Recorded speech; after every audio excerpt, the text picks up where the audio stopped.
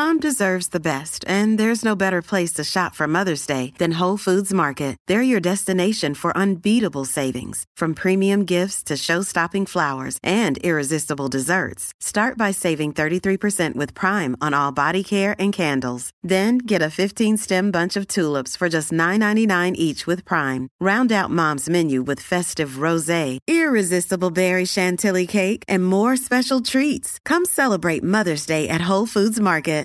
Want to know the hidden meaning behind what women say and do? Then check out The Chictionary. It's the Wing Girl Method's manual that gives you a full rundown of all the things women say that confuse men, written in dictionary format. Go get a copy of The Chictionary by going to winggirlmethod.com/chick. That's winggirlmethod.com/chick.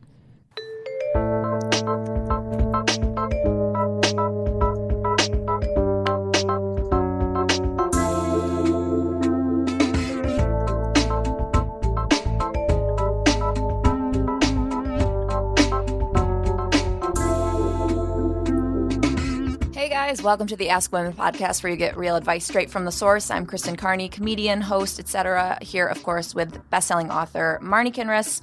Read her book, Get Inside Her, and our voice of man today is Jonathan Aslay. He's a dating coach for women. However, he's got amazing things to say that we can apply to men. Then later in the show, we have a Playboy bunny coming on. Her name is Maya Jordan, and she's got a game on the Playboy Radio Network called Head Games. No, it's a podcast. Oh, what'd I say? A game.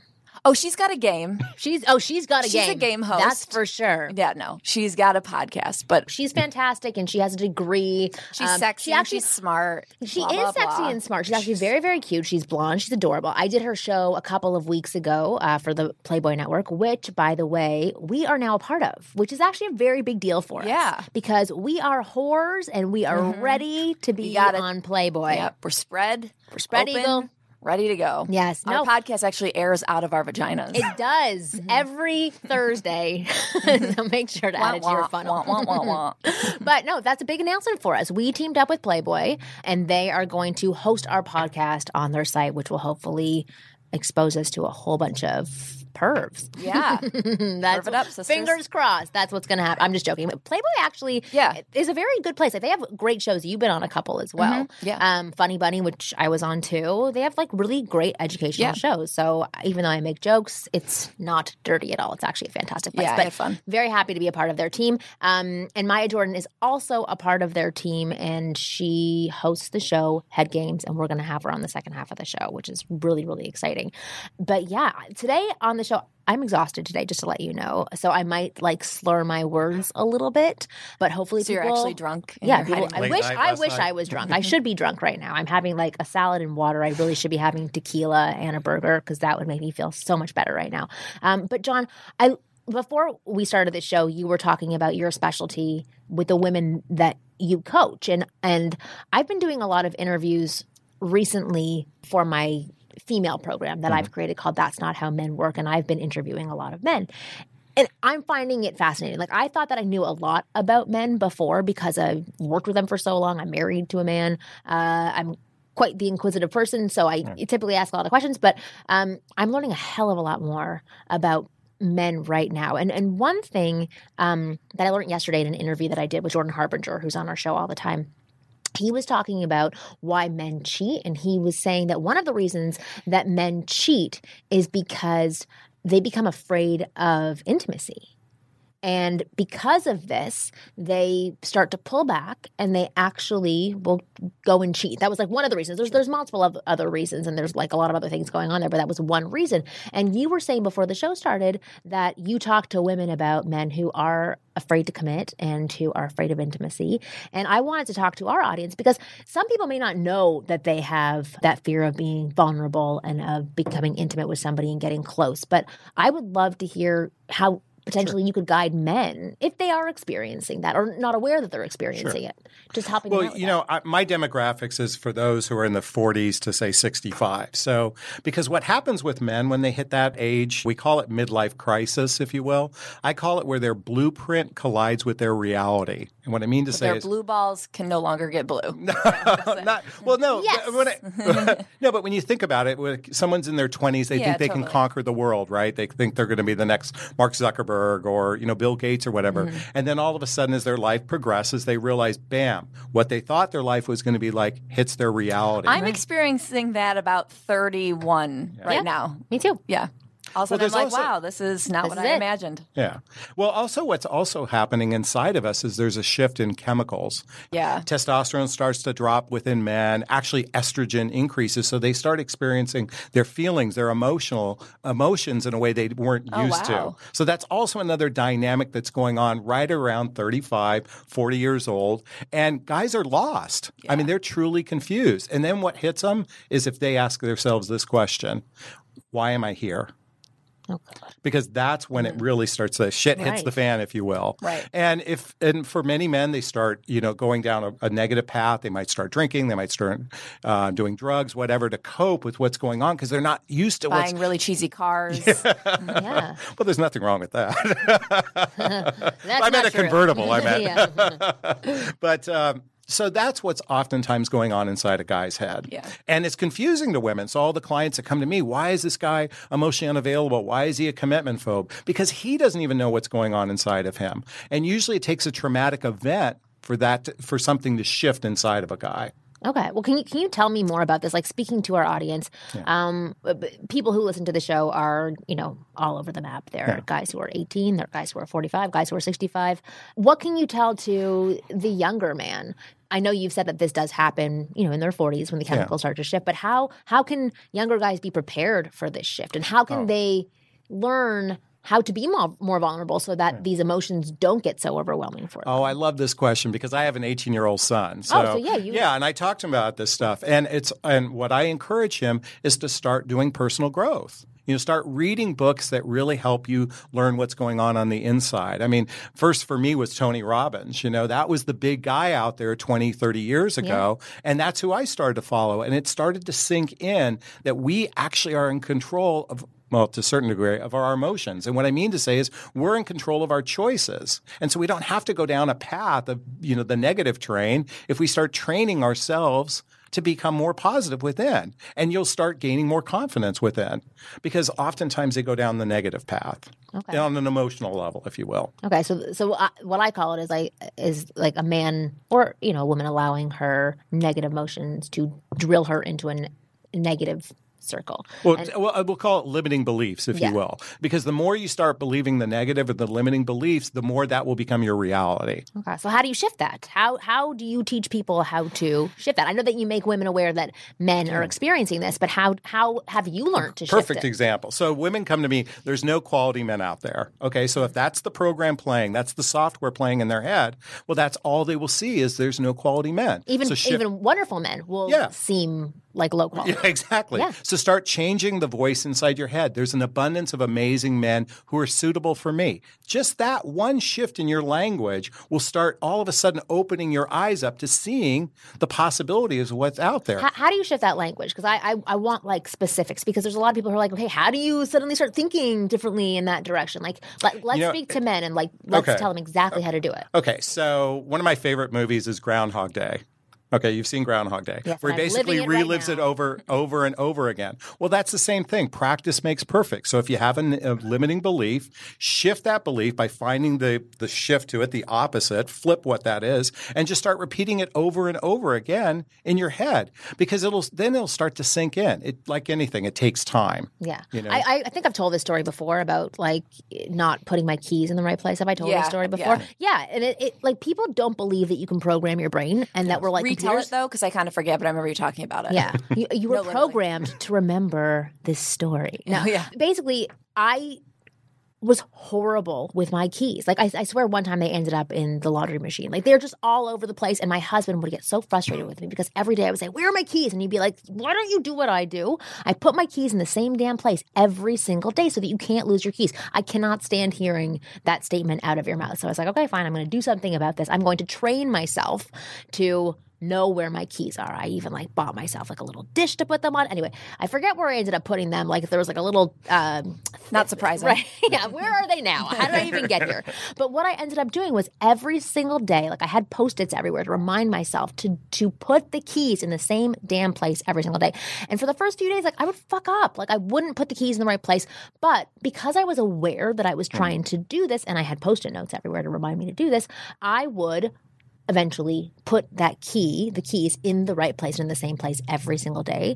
And after like, I think the 4th or 5th day, something in me would twinge if the keys weren't put into the right place. So that I literally reprogrammed my brain to put the keys in the same place. Now I'm back to how I was before and the keys are all over the place. But but basically I still kind of have my routine, but I was able to reprogram the way that I thought about something. They say it takes about 28 days to change a habit, right? So if you do something over and over again for 28 days, you're more likely to have a brand new habit forming right there. Right. So if we know that's kind of what the benchmark is, then just do it for 28 days and you'll find that you'll put it in that same place. Yeah, and you can use as many helpful cues as possible. You're not like by yourself doing this. You can say to your significant other, can you remind me to put, even if they don't do it, but whatever, to put these keys in the same spot every day. You can put up Post-its. You can put a Post-it on the door of your house so that you remember when you're walking in. There's lots of things that can help you do this. You don't have to do it on your own. Well, I use my computer. I get an email every morning with 7 or 8 different affirmations. Now, I know for some people that might think, oh my God, affirmations. Real life Stuart Smalley in the studio. Exactly.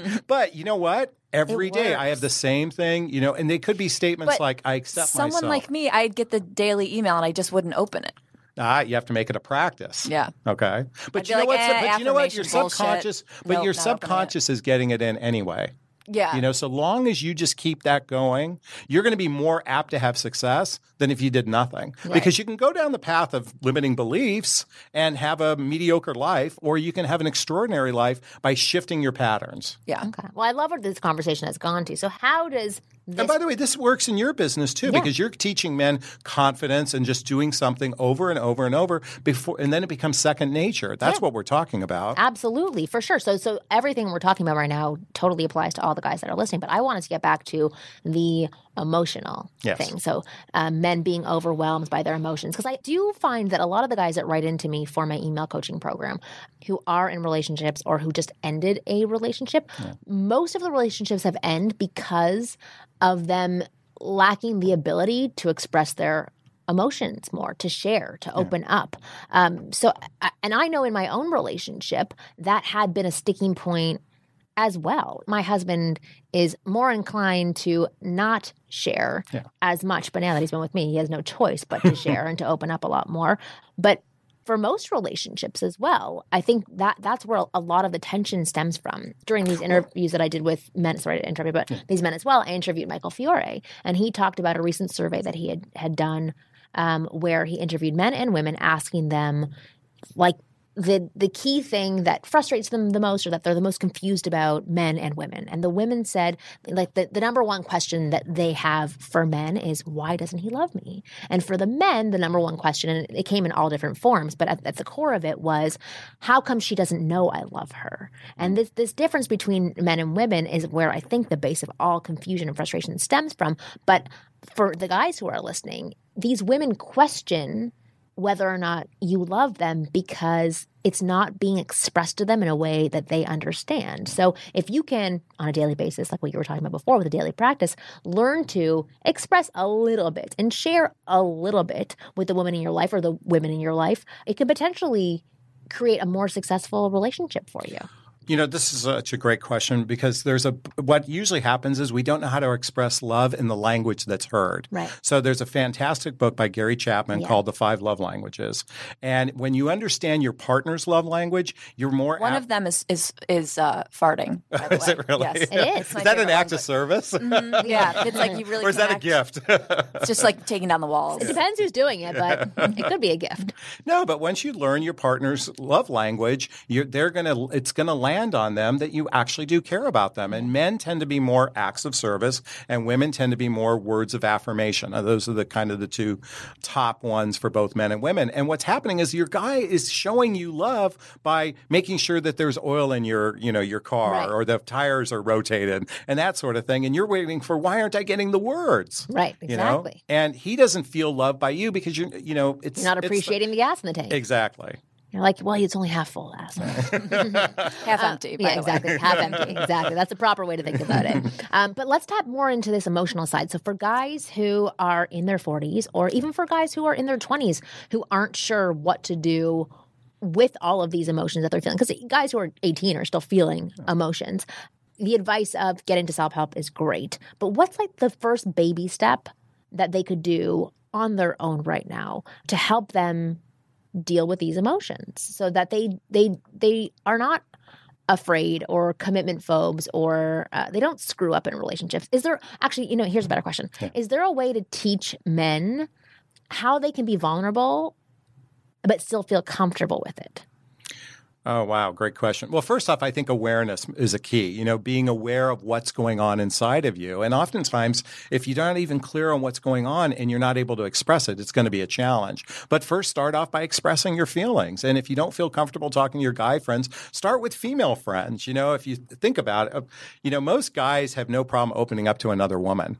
When they feel comfortable and they feel safe. That's usually the key point for a man. Does he feel safe to share his emotions? And most men don't feel safe with their guy friends because they're going to use it against them, or they're going to ridicule them and that sort of thing. So it starts off by being safe. I think those guys would also be fearful of being as open with a girl that they're seeing, because I think that a lot of guys, they're afraid that being vulnerable could potentially make them lose that girl. Yeah, because it shows a level of weakness. So, no, I'm talking about a friend, right? And not necessarily a partner or a lover. So how do you be vulnerable within a relationship? How do you be vulnerable with women who you still want them to be attracted to you? You know what? I mean, first off, I don't suggest vomiting all your feelings all at once, but certainly sharing what's going on. Vomit is more attractive. To go along with the farting, right? That's such an act of service. No, but you start with baby steps, like what you said earlier. You start by sharing a little bit what's going on. Oftentimes it's usually a reflection of our childhood. If we can go back in time to see what happened in our childhood and start sharing the feelings that you had as a child, you're going to build trust with your partner as you move, up the continuum of the dating and the relationship. I think just sharing stories of your childhood or sharing memories, things like that they're not necessarily always sad. Like my boyfriend and I really connected at first over just sharing stories of we grew up in a similar area. So it'd be like, oh yeah, when this person did that, I was, it was just a connection on our history, but it was also showing some vulnerability just because we show what was special to us or what memories were happiest. It didn't always have to be sad to be vulnerable. Right, exactly. No. Yeah. Exactly. So I think that's a confusion for a lot of guys. That vulnerability doesn't have to do with being sad or mopey and exposing that side of yourself. That can slowly be earned between two people. Right. But being vulnerable is really just opening up and sharing. So let me ask you, Kristen, what is oversharing? So if you were on a fourth date with a guy, what would be considered oversharing and a huge turnoff? It's kind of hard for me to answer because I actually don't mind oversharing. And I was going to actually make this point is that I have difficulty making friends. And it's not because I choose that.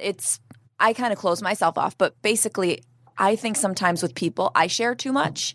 And then I turn them off from wanting to be my friend.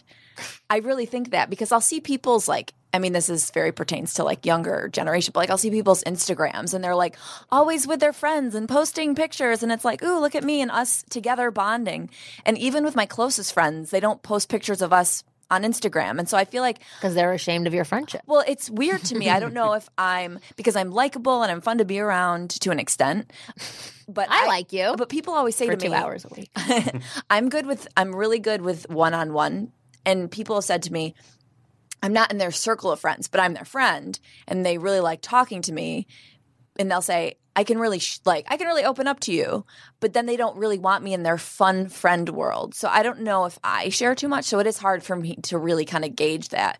If a guy, of course, was I'm going to kill myself, and I've always wanted to kill myself, I'd be like, well, maybe we'll save that for the sixth date. Yeah, exactly. I can get on board. It's a little too early, buddy. I can kill you for you. Right. But for me, that is hard to answer because I don't mind oversharing. I like getting really kind of nitty gritty with people's emotions and feeling different feelings and sad and stuff. Well, the benefit of that is you also recognize who accepts you for who you are. Right. In a way, I look at it as a test, to see if we're compatible. Yeah, it's a good test. Because, if you're not, hey, you know what? Time to end it now before you go any deeper. Yeah. Well, to speak on Kristen's point, because this may be something that people are concerned about as well. Because I would say I have a very similar character to Kristen, or at least, I have in my past. And I've learned more now about like having different types of friendships with people. Whereas before, I would have a hard time if I was hanging out with people who weren't able to go deep or open up and not really expose themselves and be I'm not Debbie good with Downer. surface friends. I was never okay with it. I'm fine with it now. There are some people who just bring out a really fun side in me. And sometimes I don't have to be talking about serious things or helping them with their relationship issues or, contemplating like my mission in life. I have those friends and I can and definitely am that person for a lot of people.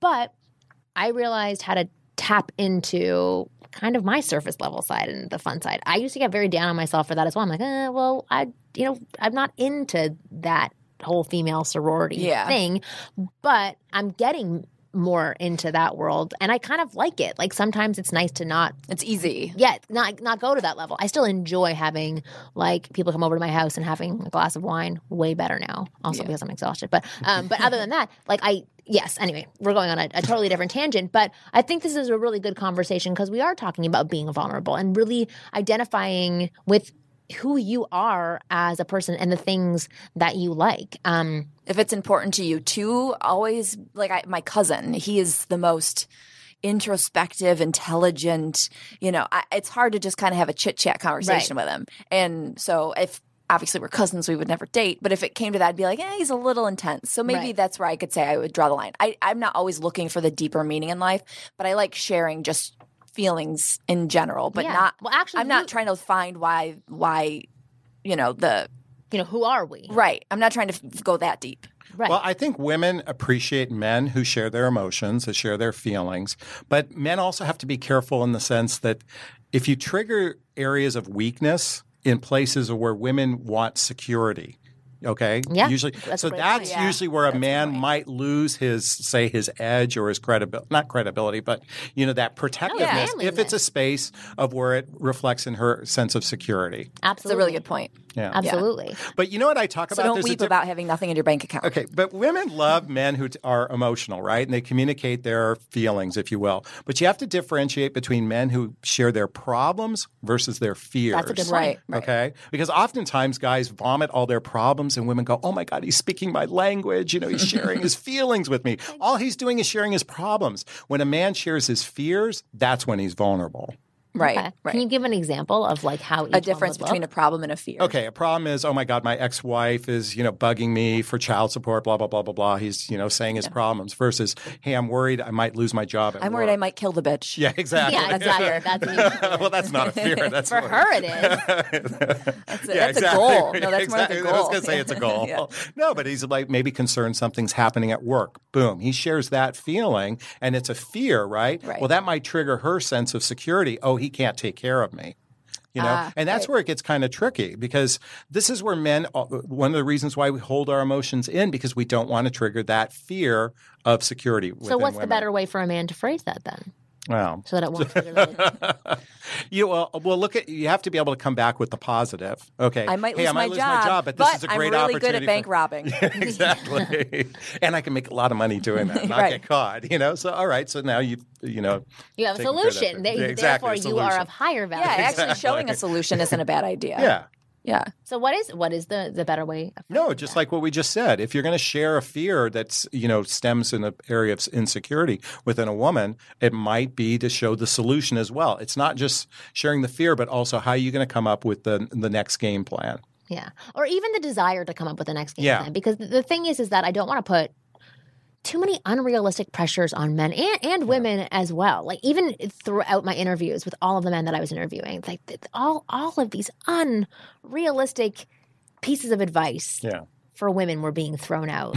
And I was just like, how can you put that on? It's just too much. And I realize that sometimes on our show, I think we try to be as realistic as possible and understand that the people listening and ourselves, we're human beings. So I think for men, if they are going to express a potential fear to a woman, it's best not to be emotional about it. So I always say, tell women what you think rather than what you feel, exactly, to be honest, so that you have, it's much more calm and it's not emotionally charged. But sometimes it's going to happen if you're in a relationship, and there are going to be emotions charging at you and charging at her. But if you can come back to it after and talk about it and express what you think about that fear, and then express that you are looking for a solution, and that is what you would like to find. You don't necessarily have to have a solution in that moment, because again, that's sort of teaching men you can't be vulnerable ever. You have to deal with all this shit on your own first and then come and express it to us. I think women are caregivers, and I know we are, and we also want to help provide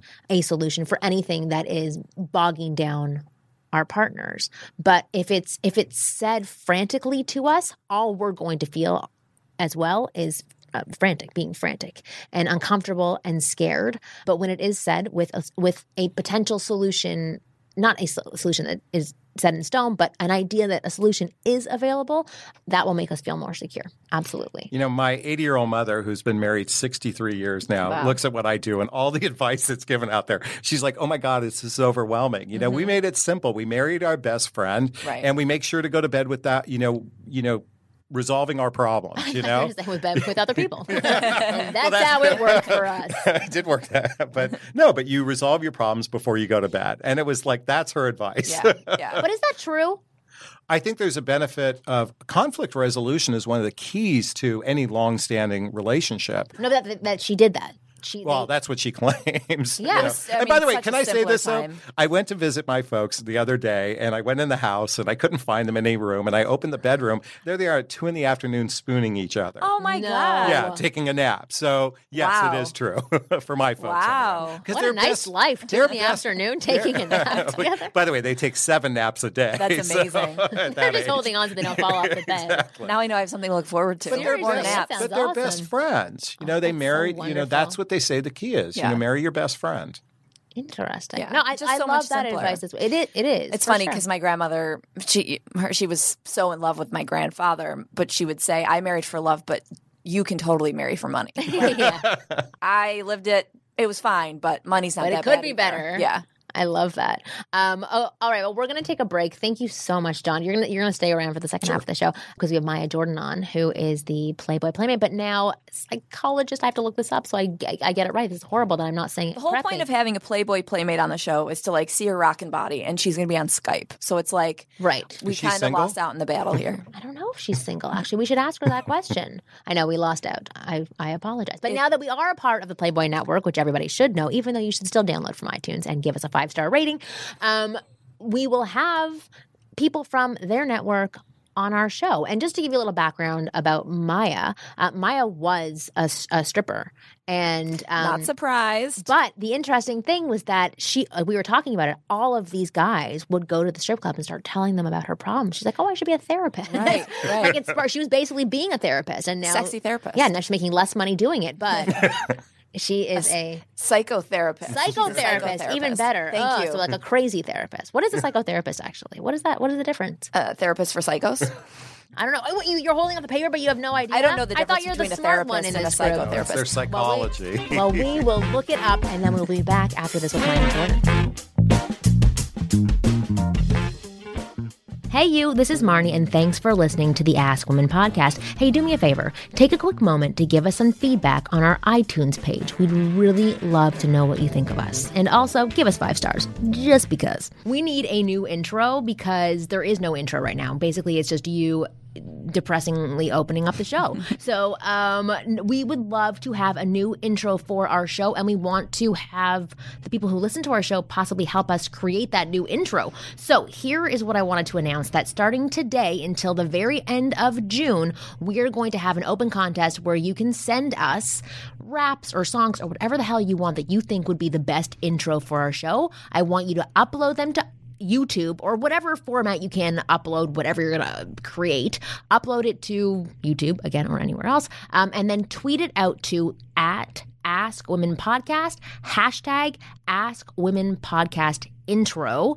And by the end of June, hopefully we'll have at least 4 submissions. And I have a feeling we're going to get a few fart noises. And that's going to be about it. And then we will decide at the very end of June if we like one of them, if that new intro or that new whatever you put out there will be the new intro for our show. So again, upload it wherever you're going to upload it to, and then send it out, tweet it out to us at @AskWomenPodcast, and then #AskWomenPodcast intro.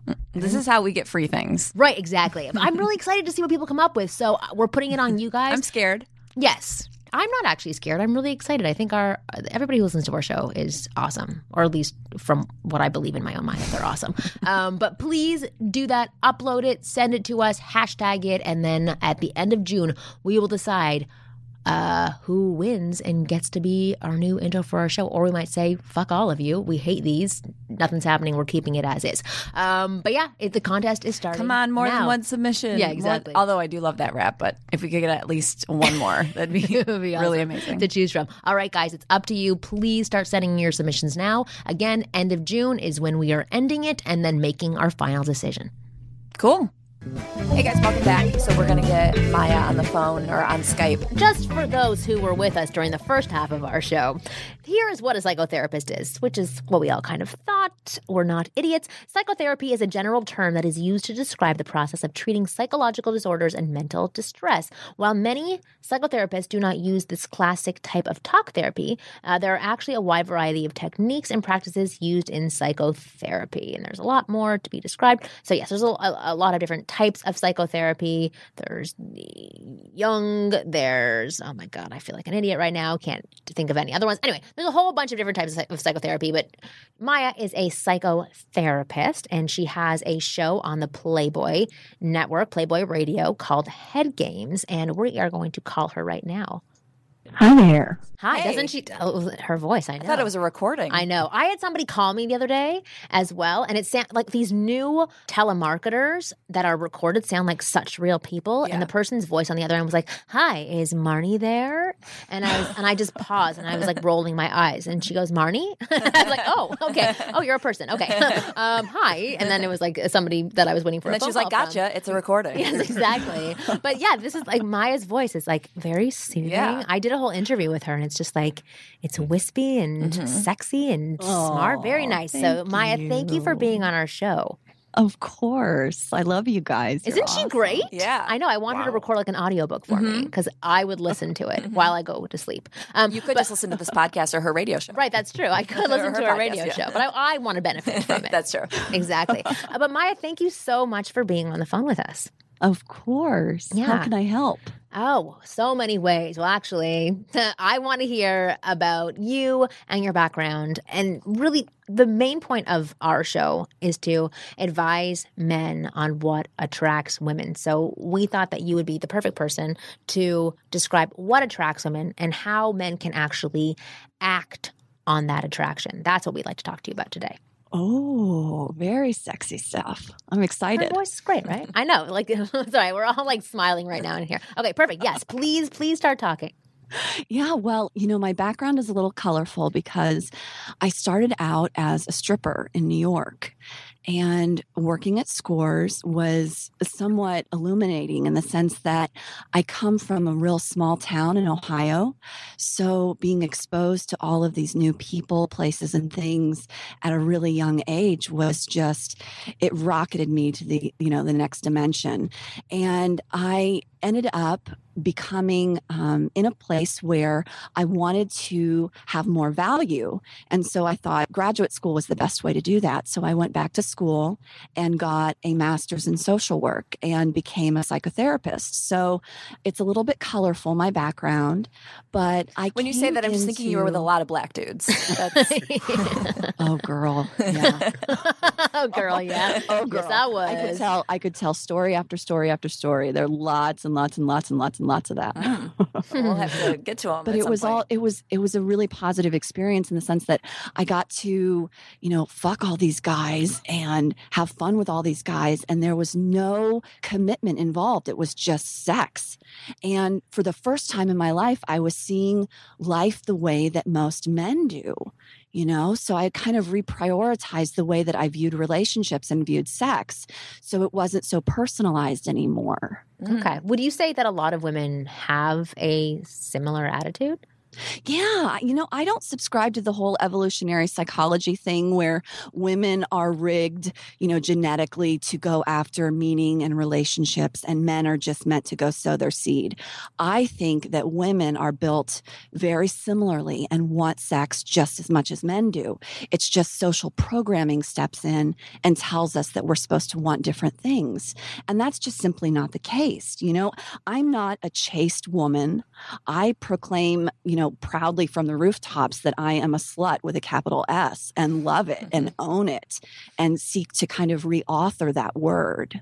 I love that. Well, actually, I'm trying to find this article that somebody forwarded me the other day that was talking about exactly what you said, that it's a belief that women don't actually want casual sex or are unable to have casual sex, but this article was saying the exact opposite. So please keep talking, and I'm going to look for this article. There is a wonderful researcher at NYU. Her name is Zhana Vrangelova, and she's got a project called the Casual Sex Project, and it really examines and asks for testimonials from all kinds of people just as to their casual sex habits, and really speaks to the fact that women aren't necessarily these chaste little virginal beings. We're watching porn. We're going after cock.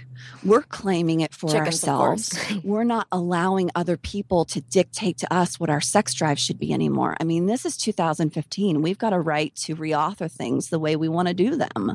Absolutely. Okay. So let me read this article. New research published in the Journal of Personality and Social Psychology shows that when great pleasure is expected, women are just as likely as men to say yes to casual sex.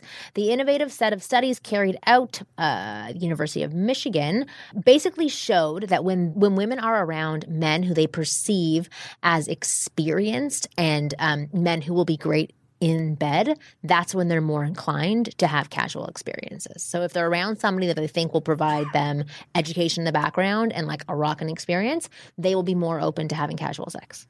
That's what the study showed.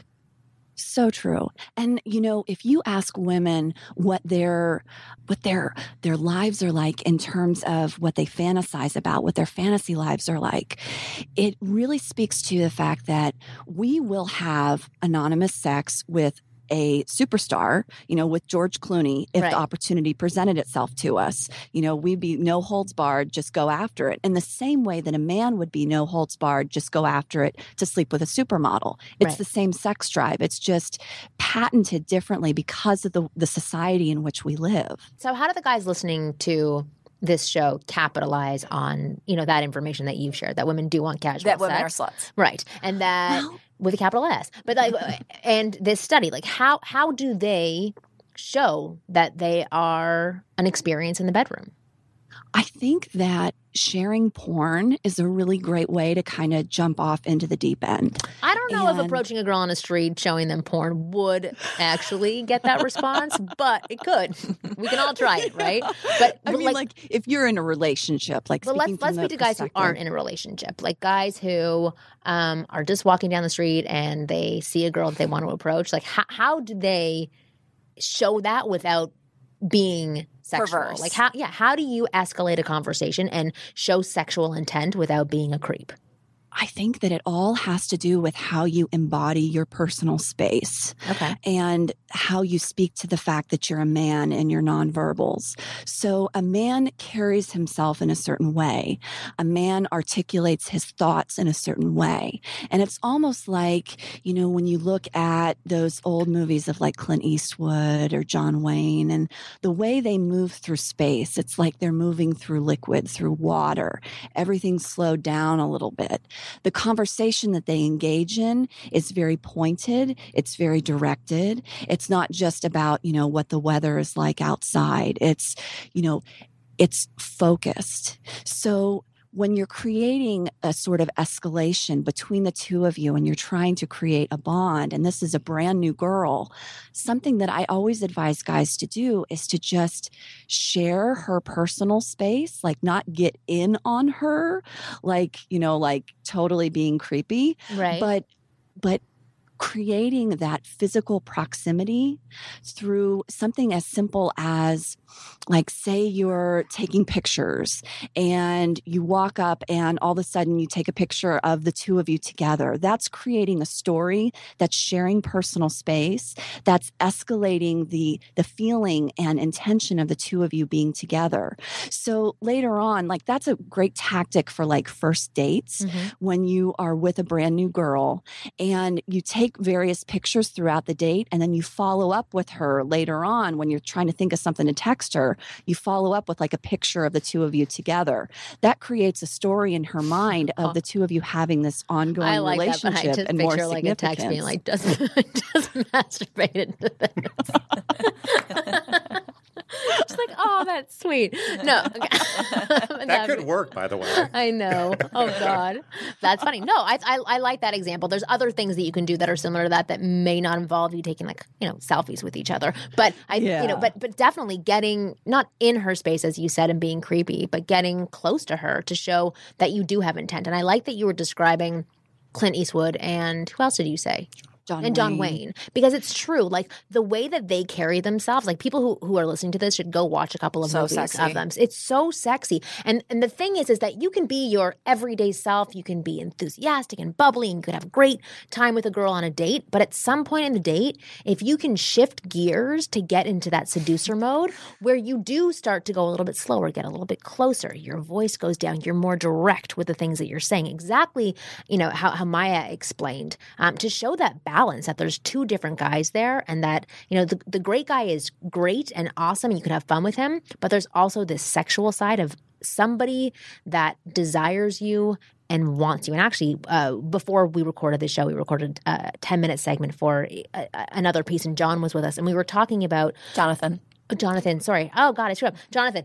We were talking about, do women like to be chased? And we were all saying that women like to be pursued by a man of value, a man who knows himself, who knows what he wants. And actually what we were just describing collectively together, I think that's the type of man that we want to be pursued by, one that can be that balance. Well, you know what? If a man throws out a few sexual innuendos, that's usually a good start. But it's the way he does it. So if you sent that picture you talked about and, hey, I just masturbated to you. But if you rephrased and said, I just fantasized about you, that's going to land much greater than, being absolutely blunt about it. Yeah. But the little by little sexual innuendos, I know back when I was single after my divorce, if I had a online date or a conversation with a woman I met online, if she had phone sex the first day, first conversation, you knew that was a guaranteed lay. And you'd be surprised how easy it was if you just subtly seed sexual innuendos in the conversation. Oh, let's talk more about this, about seeding. I would just like I'd go to Starbucks and buy one of the bananas, and I'd be like, banana, hey?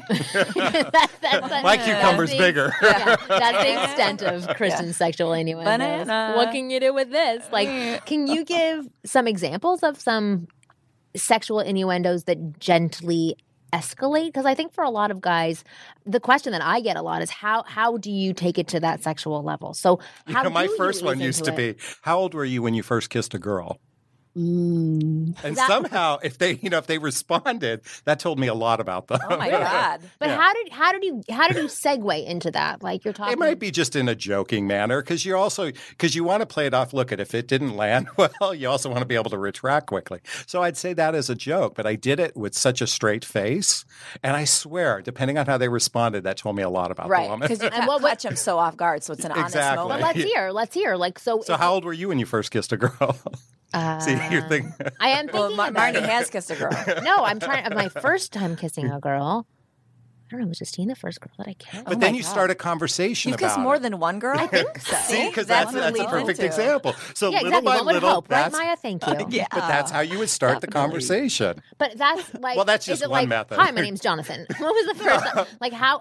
No, but you didn't. Again, you don't vomit it on the first. The first few minutes. You start to seed it in little by little. I don't think there's a need, but there's rapport that's been built too. Right. Yeah. These are the things that I want to hear because that's the guidance that the guys need. But I think all women assume that men are sexual anyway, so I feel like to throw it in right at the top doesn't. He's not saying to throw it in. No, I used to have like 3-hour conversations, and then you throw it. Right, exactly. I'm just saying, like, if you meet someone, I feel like showing the intent right away isn't necessary. No, that's not going to work because it's obvious. No. The dude's got a dick. You don't want to. You don't want to throw her off. I mean, here's the thing with showing intent too early. There are a lot of women who walk around and lead normal lives who could be considered like beta females, and they're wonderful women. And they do wonderful things with their lives. It's just they are on kind of a beta level. So you're not going to be able to be as straight a shooter with a beta female as you can be with an alpha. Right. If you encounter an alpha female and you just say straight up, I just want to fuck you, she's going to have that conversation with you and understand where you're coming from and isn't going to hold it against you on like an emotional, freakish level. So it's different. If you're interacting with an alpha, you can be a total straight shooter and just go with it. How do you know you're interacting with an alpha female compared to a beta female? That's an interesting thing that I want to get a better understanding on. I think, with alpha females, they're going to shout it from the rooftops, just kind of like what we were talking about before, that they're going to be a slut with a capital S in the sense that they go after sex, they explore sex, they are sexual beings. And they'll put it out there with you in conversation. I mean, it's like alpha females don't necessarily look like Playboy centerfolds. They know who they are as human beings and they know what they want out of life and they're going to go after it. And when you encounter an alpha female, you're just going to know it on a gut level. Like Marnie, I can say categorically you are an alpha. I know. You said that to me on our call the other day too. Yeah, I mean, you just are. And I think that kind of vibe puts men at ease because then they understand that this isn't a game player here. This is somebody who's going to shoot straight with me. Okay. Do you think that beta females play games or really? I feel like they just go for what they want and that's it. Beta? But wait, because I want to have an understanding of beta females because they don't. No, I'm sorry, not beta. I was thinking alpha. Sorry. Okay. But like beta females, like do you think that they are actually playing a game or that what it is that they're unsure? I'm beta. I think that they're unsure. I don't think it's malevolent. I don't think that there's like mean intent involved. I just think that they're not sure what they want and they're still trusting their sexual evolution to a man. They're trusting the man to hold their pleasure for them and to unfold it for them. Whereas an alpha female knows what brings her pleasure, goes after it wholeheartedly and explores it with gusto. I think I'm an AB then because you're an alpha with a skirt. Yeah. Well, the reason what I mean is there's, but it also shows your feminine side. Yeah. Because I think what we're talking about also can be misconstrued as too masculine. Because if a woman is too masculine, that's a turn off to a man as well. So I think you're alpha with the skirt. Alpha with the skirt. I like that. No, but sometimes like I know what I want in some areas of my life. I don't know what I want in every area. And there's certain things that I would love to be led on. By a man or even by another woman, to be honest. I can easily be led by confident people who seem to know what they're talking about as long as they don't trigger my bullshit meter. But typically I like being led by certain types of people. But I want to go back to the John Wayne thing just to reiterate that for a lot of guys. I really want people who are listening to this to go rent or go on Netflix. You don't even have to rent anymore. I'm like picturing guys going to Blockbuster. Well, that doesn't exist anymore. But go on Netflix and go watch one of those movies and really just try to emulate John Wayne or even Clint Eastwood, their character and the way that they talk and the way they hold their body for 15 minutes every single day, going back to what we were talking about in the first half of the show with practicing things. So do that for 28 days. And I guarantee that behavior will start to become embedded in you so that you can pull on it when needed. So that when you are in a situation like Jonathan was, when he's on dates or on the phone with girls that he's meeting online, he can pull that John Wayne, Clint Eastwood out and ask questions like, when was the last time you kissed a girl? And that is how you sexually escalate and get to that level to test the waters to see if things can go in that direction. Maya, we have a segment that's called Overanalyze This, where we have questions from our listeners, and I'm going to start asking questions, and hopefully you can help us provide the answers. Are you ready? Okay. Yeah. Okay. I've been listening to the podcast recently, and I love it. It makes work go by fast, and the conversations always make me laugh, especially the shows with the comedians. But really, the advice insights have helped me think in a realistic and down-to-earth way when it comes to girls and just life. So thank you for that. I'm a 23-year-old Korean recent college grad that lives in Chicago. I grew up in— You don't have to say a college grad. It's implied. Right. Yeah. I grew up in a Christian home and was educated on the belief that sex should be saved for marriage, and any time before that's a big no-no. And I've carried that belief with me for a long time, but unfortunately the fear of making that mistake has prevented me from getting close to women, which is really tying into what we were talking about at the beginning of the show about being vulnerable. In addition to the fear of rejection, I've also been made fun of for being a virgin throughout college in my fraternity. As a result, I'm a shy virgin, and I've been dealing with addiction to porn ever since puberty hit, pretty much, which I've read affects my brain chemistry. It absolutely does. We talked about that on one of our recent shows. Yeah. And my expectations of sex and women. Long story short, because I can't have the real thing, I've resolved to the virtual thing. I'm sick of the virtual world and being a boy with no confidence, and I want to have a real relationship and to be a man, which you guys have started to teach me. Thank you. But it seems like nowadays, every single relationship starts on the basis of sex, which I want to save for marriage. I've tried to stop watching porn, but after a week or so, that urge comes back, and all I can think about is having sex with every girl I see. I know I have a lot to deal with, but my two I'm glad it's questions— a podcast and you can't see us. Right, exactly. Exactly. These are the two questions. Number one, is sex necessary to start a relationship? If not, then how do you suggest I go about getting one without it? So let's answer this. This is from Danny. That's his first question. Is sex necessary to start a relationship? If not, how do you suggest I go about starting one without it? It depends on who you're in. I like that Kristen's jumping right in on this question. She's like, no sex? I can tell you all about that. I didn't have sex the first time until I was 25. Yeah. That's like a big thing. And it wasn't necessarily because I was like, this is what I'm doing. I'm not some like religious zealot or freak. Right. I just was really shy, really uncomfortable with it, and also was brought up Catholic, and it was scary to me, and I just assumed the first time I did it I'd get pregnant and then my life would be over. Yeah. So I had a lot of fear when it came to that. So for me, I didn't start relationships based on sex. I just happened to meet like nice enough dudes who were okay with that. So I think you just have to weed through. I don't think you should change who you are. I think he needs help in terms of like the porn addiction and stuff. I didn't have a porn addiction. I was totally asexual, by the way. Like a Snoopy addiction or something. Yeah. Buffalo Bills addiction, yeah, exactly. And Seinfeld addiction. Yeah.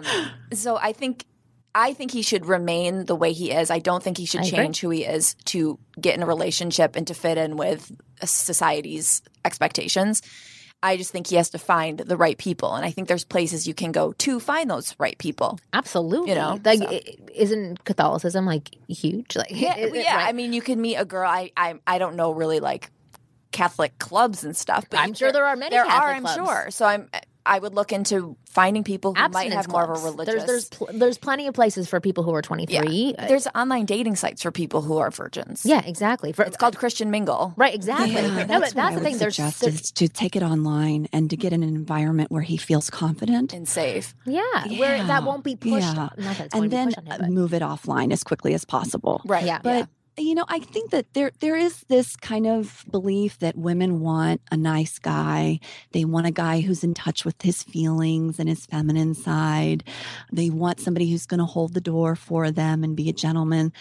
Those women still exist.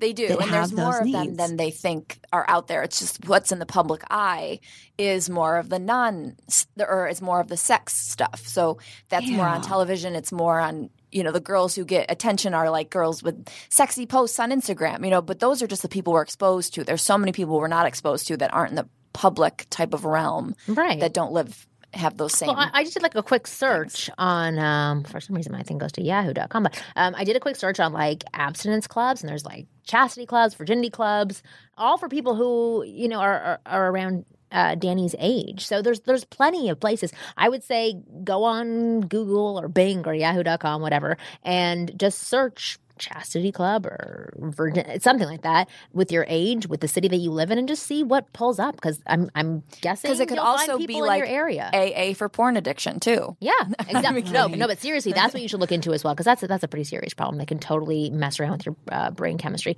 There was a great article written by Mark Mason, which we talked about on our show when we talked about how it messes with your brain chemistry. And he had some lessons on how to actually stop your porn addiction and how to break away from it. He went on like a porn fast, and that really, really helped him. He noticed that his hormone levels shifted to a better state. His levels of depression decreased. His overall thrive for life increased once he stopped watching porn as much as he was watching it. There's nothing wrong with watching porn, but it's when it gets to that unhealthy level. So Danny, that is definitely what I would suggest that you do, and sign up for some of those clubs and start mingling with people who have the same beliefs as you, because I love that you have that belief. So hold true to it. And it's not necessary to start a relationship with sex as long as that's what you believe. Even if it's with somebody who doesn't have that same belief system, you can totally still be in a relationship without having sex. And most women, or a lot of women, will be understanding of that. If they're not, they'll get out of the relationship. The next part of the question was, what do you think about the idea about sex before marriage? Is it healthy, unhealthy for relationships, marriage? We just covered that as well, Danny. We think it's totally healthy if that's what you want and what you believe in. Okay, next question. First off, I would like to thank you for the work you do in the dating field. Without you, guys like me would probably have no real or sincere help. As I would love to be able to hire you, I cannot afford it. So the next best thing is this. I'm asking a free question on the air. I first became a follower, this is for me, of yours when I listened to your book on audible.com, Get Inside Her. This is somebody from audible.com trying to do a plug for themselves. This book became very eye-opening for me, and I have listened to it many times. Ooh, that's awesome. I should have had Maya do the voice for that book. Yeah. Sometimes to feel good and put me in a good mood, your podcasts are also a lot of fun, and there's lots of good advice and helpful stuff in there. I hope that your next book will be on audible.com as well. Totally an ad. So a little bit about myself. I'm pretty funny, well-versed in politics, science, tech, fashion, cars, and normal happenings in the world. Really anything that normal people would talk about, and also things that super nerdy people would talk about. I do consider myself a nerd. Mind you, I do not consider that a negative connotation. So I do go to things like Comic-Con and things of that nature that I enjoy in an effort, in part, to meet women. Okay, so down to the nitty-gritty. I consider myself an average-looking guy, nothing special. Don't get me wrong. I'm not putting myself down. I just think I'm an average-looking guy. My biggest problem is approach anxiety. Once I get a conversation going, I'm not too bad, but I keep it rolling, entertaining, and fun. So I have a few questions for you. What are good ways to approach a woman and not seem creepy, but also not wait for some perfect situation that may never arise to give me the opportunity to talk to her? Again, thank you for your time, Michael. Michael D. Short. Michael D. Long. Yeah. Okay. The irony. Yeah, exactly. Wait, so he just asked how to approach and not make it creepy. Yeah. But he's saying he already approaches, and he says he can't go through with it. No, he was saying that once he's in conversation, he's great. That's like the thing for most people. But it's just hard for him to get there. Yeah, okay. Yeah, it's the warm up. Yeah. I think the whole thing can be captured very neatly and tidily, and just knowing how to smile and doing something as simple as like a smiling exercise in front of the mirror. So you perfect your smile, but you're not looking creepy. So it's just like a gentle little glimmer of a smile, like a George Clooney. And you're making eye contact. Mm-hmm. So you're not doing that sort of beta, like I'm going lower than your level. You're making eye contact with her. You're giving her a subtle smile. That can be the greatest warm up in the world for a decent conversation. Yeah. I was really creepy the other day. Why? I was the creepy one.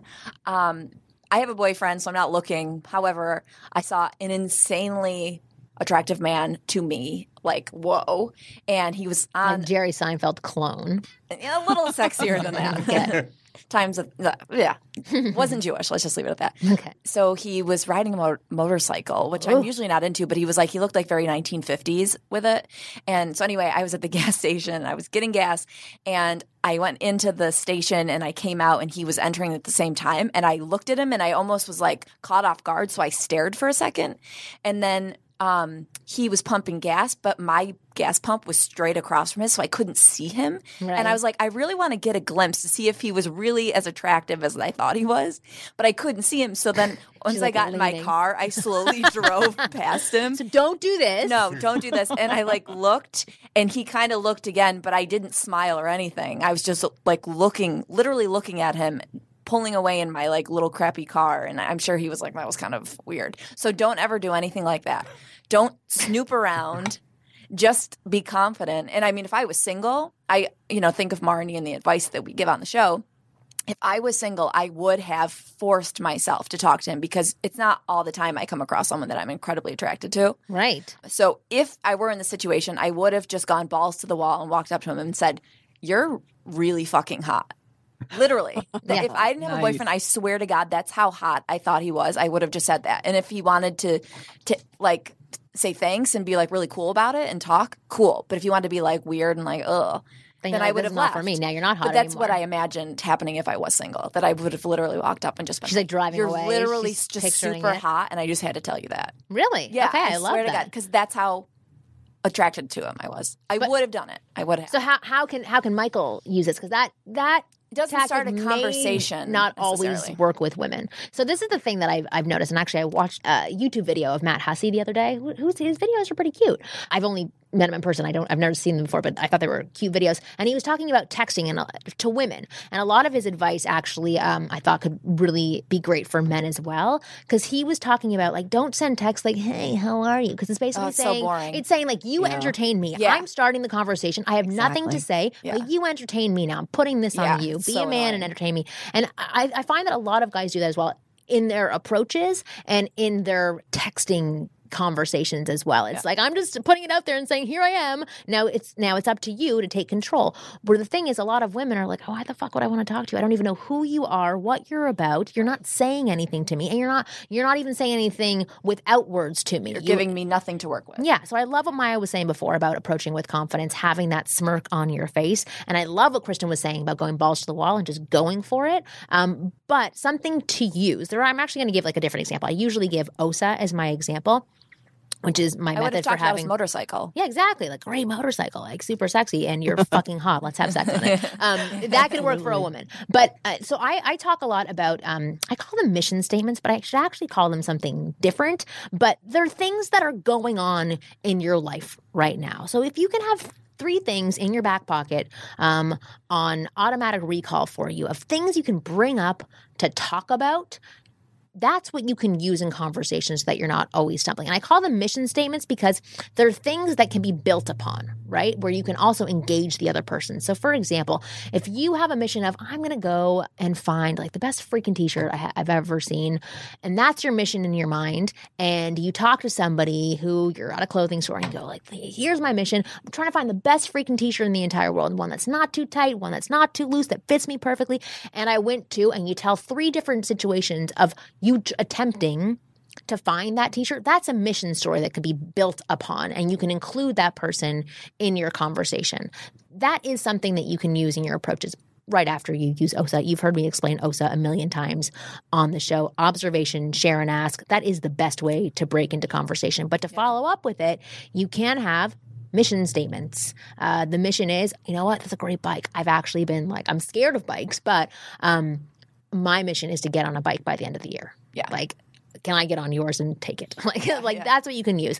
So that's what I would say for approaching. And I have lots of other materials on how to approach in my manual for approaching and creating attractive conversation, which is part of my program, How to Become a Man Women Want, and also The Insider, which is a kick-ass program that I think everybody should sign up for. You can get that on my website, winggirlmethod.com. Thank you, Maya, for answering the questions. Thank you, Jonathan, for being on the show and answering the questions. And thank you to everybody who keeps writing in questions questions. We try to get to them as quickly as possible. Write into ask@askwomenpodcast.com if you want to submit questions. And Kristen wants you to tell people to start following her. Yes, follow her on Twitter. Write to her on Twitter. Make her feel special so that she's not depressed all the time. It's just at Kristen Carney. Yes, at Kristen Carney. And Maya, how do people hear your show, Head Games? How do they get in touch with you? Well, go to the Playboy Radio website, which is playboyradio.com. Yeah. You can also go to mayajordan.com and catch me on there. And, I think it's just really great to evaluate your concern approaching women just as, this is fear, and fear is just a normal part of life. Yeah. And it's okay. And everybody's going to be just fine. Remember, I'm a shrink. I'm going to boil your concerns down to their right size. Exactly. Perfect. And Jonathan, how about you? Tell people, I know you coach women, but a lot of the information you shared on the show was fantastic and wonderful and can definitely be applied to men as well. Well, I'll tell you what, go to my Facebook page, Jonathan Aslay at Facebook, and I post posts that are go on for days sometimes, that are both, men and women contribute. But my website is understandmennow.com. I love that. And actually, that's a good place to meet women. I would go on to other dating coaches' Facebook pages who coach women and start contributing on there. But I've actually contributed, I know, to at least a half a dozen relationships that started on my thread. So really? I think Facebook's a great place to connect with people and meet your potential mates. Yeah. I think so too. This is a splendid idea I've just had. But yes, so start, stalking Jonathan's page and picking up hot single women. And then definitely check out Head Games from Maya Jordan on the Playboy Network, and continue to listen and download our podcast every single week. The Ask Women podcast gets released every Thursday. I announce it every Friday on my website. Follow Kristen on Twitter, again, so she can feel like she has friends that don't want to socialize with her, but will come to her. That's all I want them for anyway. And talk about deep shit like what she was talking about before on the show. But you guys are awesome for supporting us and listening to the show. We're so excited to now be partnered with the Playboy Network, and hopefully we can partner with a ton more people so that even more people listen to our podcast, and we can spread our word a lot more. I don't even know where I'm trying to go with this. But anyway, we'll see you guys next week.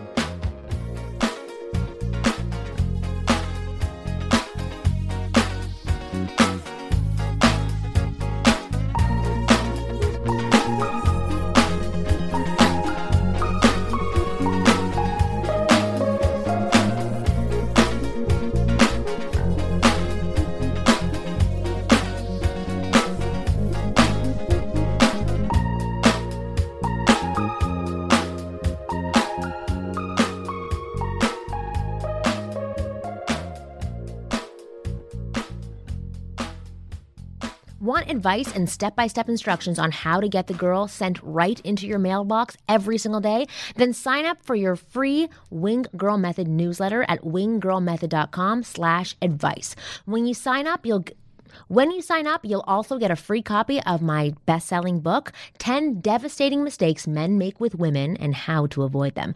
Go to winggirlmethod.com/advice and sign up now.